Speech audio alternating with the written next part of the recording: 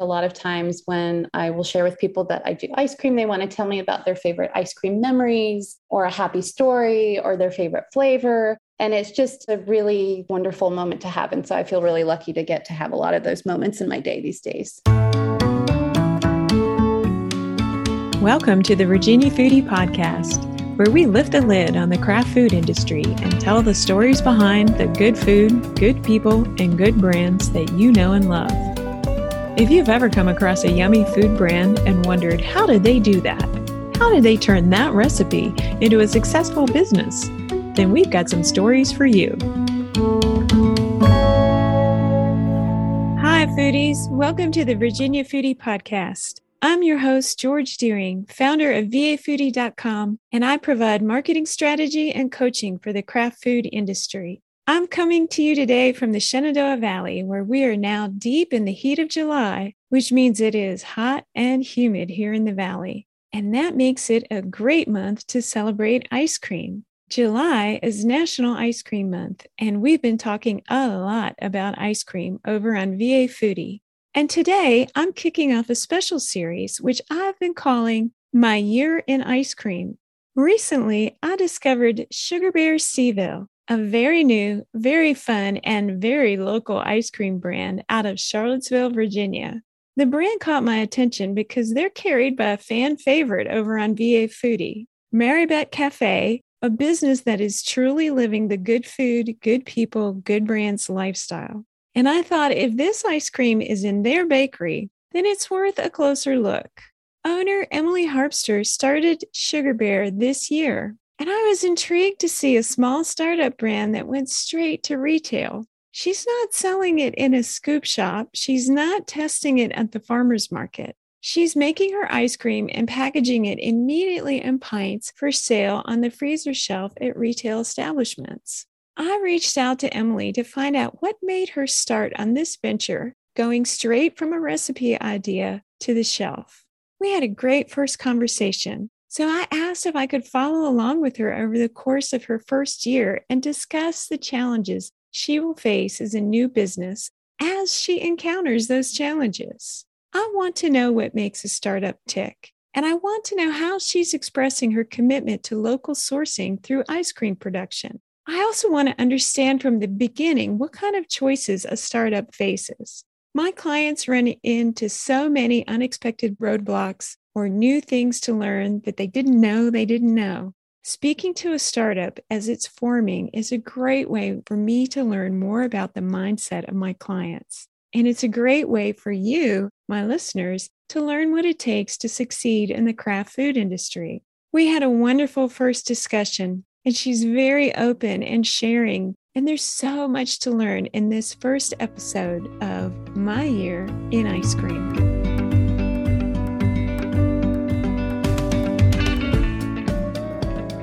Emily, I'm so happy that you're able to join me on the podcast today. And I always put my guests right on the spot and make them introduce themselves. So could you tell our listening audience who you are and what you are about in the food world?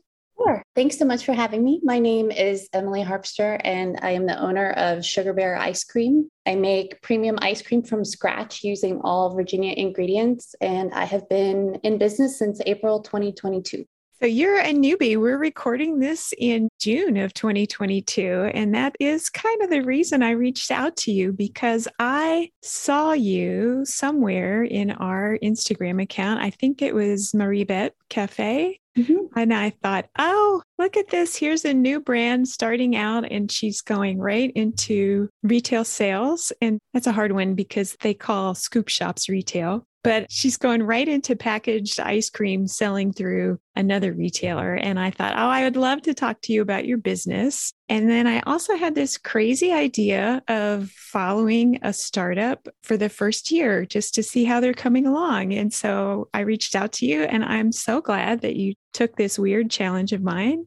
And I'm really looking forward to learning more about your business now and seeing where you go. So can you talk to a little bit about your sourcing? You say that you source all Virginia ingredients. So what does that mean to you in the ice cream space? Yeah. So one of the things that I love about Virginia is we have the Shenandoah Valley. We have all of these amazing products. We have beautiful milk. We have beautiful cream. We have local dairies and produce and all kinds of things that are really fun to work with in ice cream. And so I came into this knowing that I wanted to find a way to showcase all of that using ice cream as a platform. And so it took me a while to sort of line everything up because when you decide that you want to go all local, it's some parts are easy and some parts are not so easy. So I was really fortunate to find a supplier called 4P Foods. And 4P is the company that brings me my Homestead Dairy milk and cream each week, which is what I use to make the base. And then the other stuff I've sort of pulled together a network and pull it in from an assortment of places. So there's a farm right down the road from my house where I got the mint.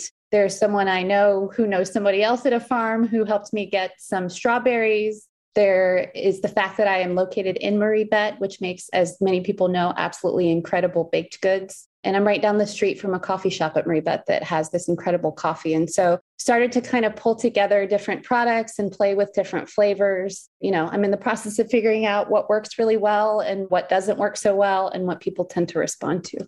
Well, I have to ask you because you're doing local ingredients and you're in ice cream, and the two big sellers in the US are vanilla and chocolate, but are not grown in Virginia. So what happens to them in your brand? Well, so I still use vanilla. There are things that are needed for ice cream that are not possible to get in Virginia. So vanilla is one of those things. And I also have to use pasteurized eggs. That's one of the requirements for the Department of Agriculture. And then things like sugar obviously don't grow in Virginia. And so I do my best to source the ingredients that aren't grown in Virginia, to source those from local businesses. So, yeah. Yeah. So some of that has to do with the science of ice cream, right? Just the way that it has to work. Yes. Yes. But when you're sourcing that vanilla and sugar, where are you getting that from? You don't have to tell me specifically, but what types are you putting in there? So the egg yolks, I get pasteurized egg yolks, and the sugar, I just use regular old cane sugar. There are some recipes where I will make invert sugar syrup that goes in there. And I try to pick it up from local small businesses. So I've gotten it before from Foods of All Nations, and I've also gotten it from suppliers who are already working with Marie-Bette, places like Chef's Warehouse. Oh, okay. And that basically is because I started off using the small business, and then it got to the point with the sugar, at least, where I needed so much on a weekly basis that it got a little bit challenging. Well, that's a good segue into my next question, which is about your process. I have worked with a bunch of different ice cream brands, and I know that there's such a thing as ice cream school. And Yes. I know that there are things about capacity. So can you talk a little bit about the making of your ice cream as a startup? Yeah, sure. So I started very small with a little 6-quart Italian machine. It's a Lello Muso Ragusa for anyone who might be curious on how to get started. It can handle about 3 quarts of liquid mix at a time, which generally translates to 10 to 12 pints, depending on the product that you're making. And I bought that thinking that I would be able to work with that for a while, and got a little bit surprised by how quickly things took off. People really like ice cream. And I was really fortunate to be able to open in a place like Marie-Bette that already has a lot of foot traffic and reputation. And so I had sort of quickly figured out, well, I'm going to need to upgrade to a much larger machine. And that is honestly also something I had figured out in the process of running the numbers around what was going to make the business work and what kind of capacity was I going to need to justify the expense of investing in all the equipment. And so I also picked up Carpigiani 502, which has a 20-quart capacity, and that translates to about 8 to 12 quarts of liquid mix at a time. And in a day, comfortably, I can run 3 or 4 of those batches. And each batch I'm going to be able to pull out something like, I've been doing a lot of half pints, so 30 half pints or so. Wow. So it's still all you and all making it. And where is your kitchen that you're making it in? So I am working out of the original kitchen at Marie-Bette, which is on the lower level of their Rose Hill facility. They outgrew the space and are mostly working in a larger production facility down the street. So you're renting space in a commercial kitchen, basically. Exactly. Yeah. But with your own equipment? With my own equipment. Yeah. And I was really lucky. The thing about ice cream equipment that some people will know is that it has these very specific requirements, like 3-phase electricity, for example. And so I started looking at commissary kitchens and then pretty quickly figured out that it was going to be really tough to find a space with the power and space requirements that I really needed. And so I got really lucky that they were able to offer me a space.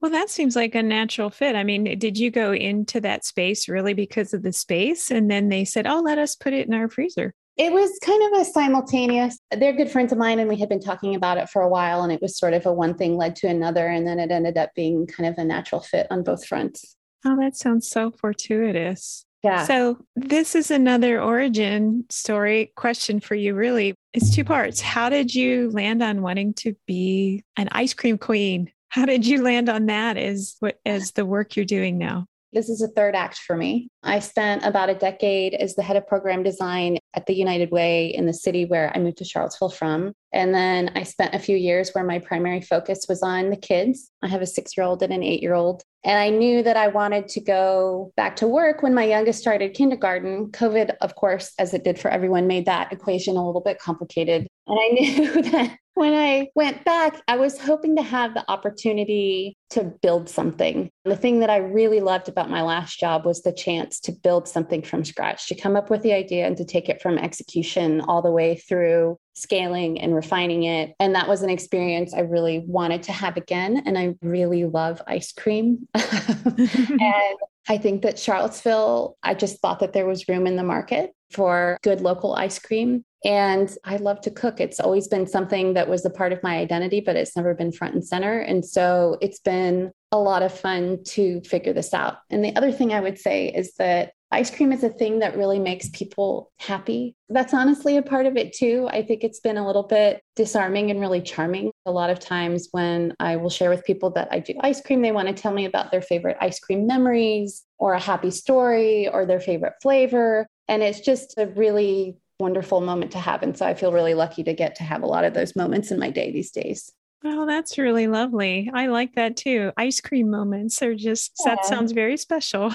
Yeah. So I see a lot of ice cream happening in and around Virginia, and a good bit of it is though being sold by the scoop at like some kind of a walk-up window or into a retail space. You started by selling wholesale. Can you talk about that decision? Like why, or was it just fortuitous? Yeah. Well, so there were a couple of reasons. And on a side note, I think I would love to see Virginia become like an ice cream destination up there with wine. I think that would be the coolest thing and it would make perfect sense.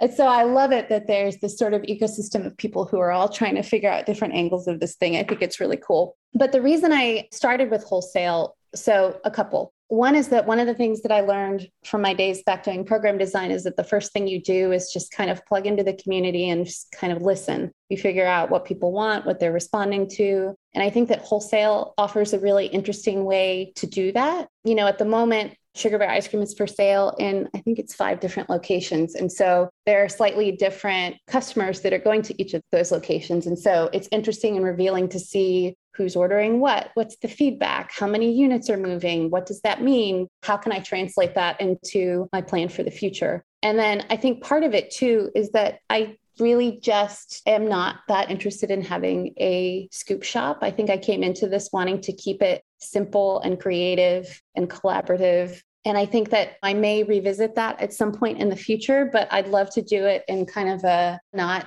traditional way. You know, I got really excited at one point. Somebody said, oh, this space might be available where you can use, it was at a bank, an old bank drive-through. They said, oh, you might be able to use the deposit tubes to send pints through. And I was like, oh, that would be amazing. That might change my mind if I could do something really cool. But I'm just in wait and see mode. We'll see how it goes. I feel like you can make happy ice cream memories just picking up a pint and eating it at home or taking it to a park or on a picnic, lots of different ways to do it. And I love the simplicity of just being able to go in the kitchen and have a lot of freedom to focus on the ice cream and not necessarily need to worry about the other logistics that come with Scoop Shop. And then I would also say that I was very aware as I was in the planning stages of this. We are coming out of COVID and all the hiring difficulties that everyone was having. And I was like, I'm not going to worry about that right out of the gate if I can avoid it. I'd like to kind of get on my feet first and see how it goes. Yeah, they're two different animals, I think. When you're running a scoop shop, you're running a restaurant. It's a location, it's the interior design, it's the staffing, and then you have to get the foot traffic. It's a whole different way to market your business, I think. Yeah, I totally agree. And this was also a way to start in a really lean way and not have to worry so much about the overhead connected to the design and infrastructure of a scoop shop. So this was sort of a quick way to get started too. Yeah, you said something earlier that I thought was interesting about scale and price, and that when you went from 3-quart machine to, I think you said 20-quart machine, that it started to make more sense financially. And it's like you'd have to do a lot of the same actions to get to make 3 quarts, but at the end, you only have like 10 pints to sell. Exactly it. Yeah. And it was really because, I mean, I was having fun. It is one of my favorite things to do, but it was also not a particularly sustainable pace, just running batch after batch after batch after batch. And it wasn't very efficient. And especially with the wholesale focus, my margins are a bit smaller than they would be otherwise. And so to produce things at volume is also a thing that just makes sense in this particular equation. Mm-hmm. Yeah. No matter how you do it, food has very slim margins, quite frankly. Especially in the craft area, ingredients are expensive and labor is a big piece of it. So that leads me to ask about that ice cream school. Did you go to anything like that? Did you do any kind of training? Yes. I did. I did a couple actually. So the first one I went to was put on by Carpigiani, one of the big manufacturers of a lot of the machines. I went to their facility in High Point, North Carolina, which was really helpful because I got a chance to look at all the different machines, got a chance to practice on them. Felt a little bit like walking into an episode of Top Chef for anyone who used to watch that show. We had free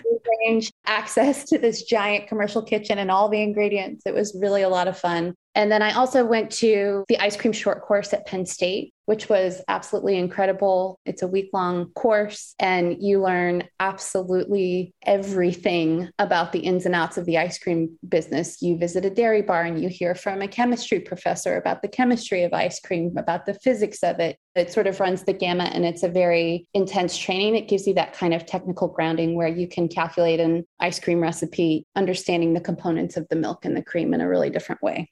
Wow, that sounds really like you did some planning before you jumped in. Yeah. And I also took a small business class through this great organization in Charlottesville called the Community Investment Collaborative.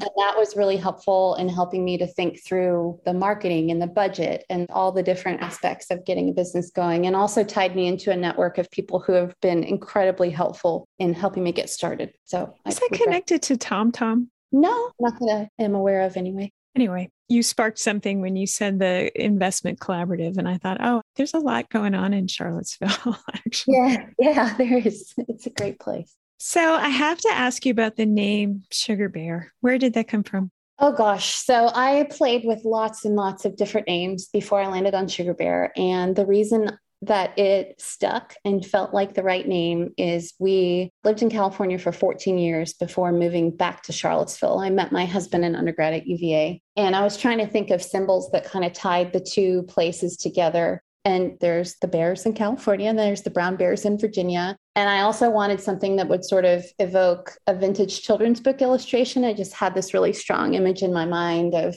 the feelings that ice cream brings up for a lot of people. And I think there's a lot of nostalgia and joy tied to ice cream. And so that's how I ended up with a logo that's a bear holding a balloon, eating an ice cream cone. Well, it's adorable. You're wearing a t-shirt with it on right now. And I thought it was really cute. So I just had to know, because it does remind me of like an older stuffed animal or a child's best friend or something like that. So not that you would be best friends with a bear, a live bear. Right. Maybe it was back to eating ice cream. I don't know. But yeah, my kids really like the name too. They refer to it as Shuggy. So it has a lot of pet names in our house. Also, it's kind of why I liked it, because it's a little bit like a pet name too. So. Oh, that's cute. Yeah, that sounds so nice. Well, if the kids approve, that's good. Yeah, they were an important focus group of two. So it sounds like you did a lot of groundwork before you did your startup, and you formed some really nice partnerships. You're already just a few months in and you're already in a few retail shops. It sounds like you're off to a good start. But when you think about your brand 5 years from now, right now, that doesn't mean you have to commit to it this moment, but what do you see when you think Sugar Bear ice cream in 2027? So, wow, that feels like light years away. I think it would be really cool if Sugar Bear was a brand that was kind of woven into the community in Charlottesville among the other brands that people know, and one that people had a lot of happy memories tied to. And that it was an option that they thought of when they wanted to go celebrate something or take care of someone or feel better after a bad day. I think that that is the vision. That's what I'm trying to build. And I think to get there, I'm going to need to get into more places. And I hope that the collaboration will continue. I really, really love finding a new ingredient to use. And it's really fun to play with and it comes out well and it's fun to share it. And I love when people reach out to me and say, hey, have you considered trying this? And I just hope to do more and more of that. I think this is a creative outlet as something that's really meaningful for me. And yeah, I'm kind of open to the possibilities. Well, that's a nice vision, actually, to be like a strong regional brand. That is a modest ambition for 5 years. And I think it sounds completely doable. When you think about that and the capacity that you're going to have to produce to become that, how big do you think you would be? How many people or staff, or what do you think would happen? That is a great question. One that I am figuring out real time at the moment. I feel like the big question of what is month 2, month 3 is like, what is my actual limit for what I can do on my own? I feel like I'm getting there a little more quickly than I thought that I would. Yeah, growth is sometimes a double-edged sword, isn't it? Yeah, it kind of spun me around a little bit. But I mean, in a good way, to be clear. But yeah, I am not really sure what the staffing will look like. I know at the top of my dream list, month June is a dishwasher. I can just hire a dishwasher right now. And I think too, with the wholesale focus, that at some point in the not too distant future, I'm going to need to figure out the deliveries thing. Yeah. It's just logistics of getting a certain number of units from one place to another. Right now, I can do it on my own and it's doable, but I can see the date in the future where that math is going to change. Yeah, I work with a handful of cold and frozen brands right now. And I have to tell you, delivery is a big, real piece of the puzzle, particularly with gas right now. It's a real piece. I can feel it coming. I know.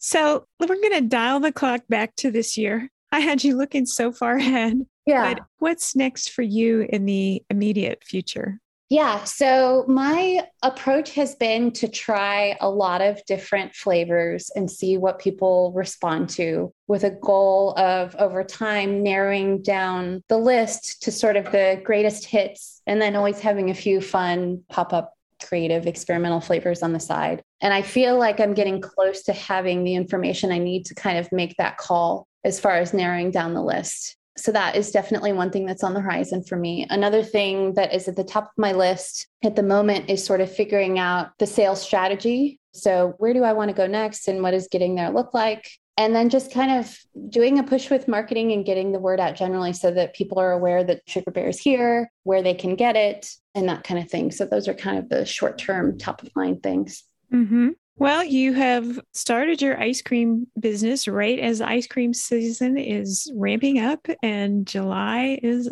National Ice Cream Month. So there's tons of ice cream things going on. Have you thought about the colder months yet? Yeah. So I actually like the idea of the colder months. I'm completely fine with the Sugar Bear going into hibernation for a bit. Well, now we'll see if that actually ends up happening or not. But to have some months, especially in the first year, to kind of figure out what worked, what didn't work, where I want to go next, what I need to do to get there will be, I think, really valuable. Mm-hmm. Talking to some other people in the ice cream world, they've said things do tend to get pretty quiet in early November, and then January, February, March are pretty quiet too. And December, I have heard, can get pretty busy and active with holiday flavors and people wanting to get ice cream for different gatherings and that kind of thing. So expecting to maybe have a small burst of activity around then, but to otherwise use those months to just kind of focus on other things if I can. We'll see. This is all new, so I don't know. Well, it's okay to set your own pace, and say, here's the boundary, especially year one. And if you're in real partnerships and communicating with your retailers, that it's okay to do all that. So is there anything else that you feel like you'd like to share right now? No, I think thank you for reaching out to me. I appreciate the opportunity. And I was telling my husband, the concept reminds me of How I Built This, if you've ever heard that. Oh, yeah, yeah. But it's like how I'm building this. I was sort of joking. It's like how I'm building this, but without any hindsight yet. So maybe I'll listen to this later in the year and look back and laugh on what I thought my plans would be. We'll see. But yeah, no, thank you for reaching out. I really appreciate that this platform is out there. So I'll stay in touch with you via email, and then we'll circle back for another in-person conversation in about 3 months to see how things are going. But in the short term, let's do a little bit of that marketing for you. Where can listeners find you? What's your Instagram handle? Could you name the physical locations beyond Mary Beth and your web address?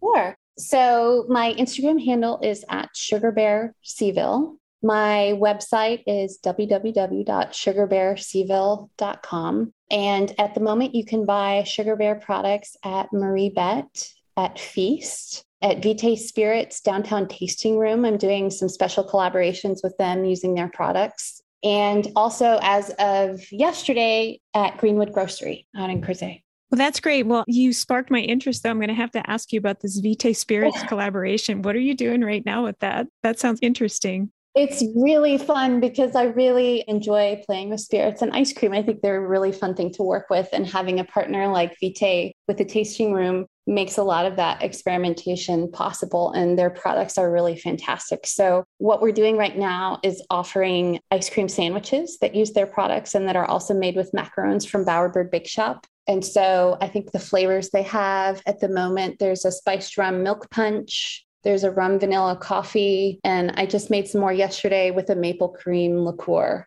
Oh, That's really tasty. So the idea is that you can have sort of a nice cold bite in the summertime when you're in there tasting their products. oh, and with the macaron, that sounds delightful. They already have kind of a crispy, chewy.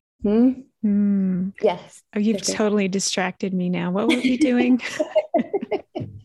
So, well, that sounds like a road trip, I think, down to Vitae Spirits. Well, I am going to wrap this up and let you go. But as I said, we'll stay in touch over the next 3 months, communicate back and forth via email, and then we'll set a date to talk again and check in on your progress. And 3 months from now, you'll be looking forward to those winter months and maybe have a plan for that in place. And we'll talk about it and see how it's going. That sounds great. Thank you. I'm looking forward to it. This is really fun. Well, thank you so much. Thanks for listening. And if you want to learn more about how to grow your own food brand, then click on Grow My Brand at vafoodie.com. If you're a lover of local food, then be sure to follow us. We're at VA Foodie on Instagram, Facebook, and Twitter. Join the conversation and tell us about your adventures with good food, good people, and good brands.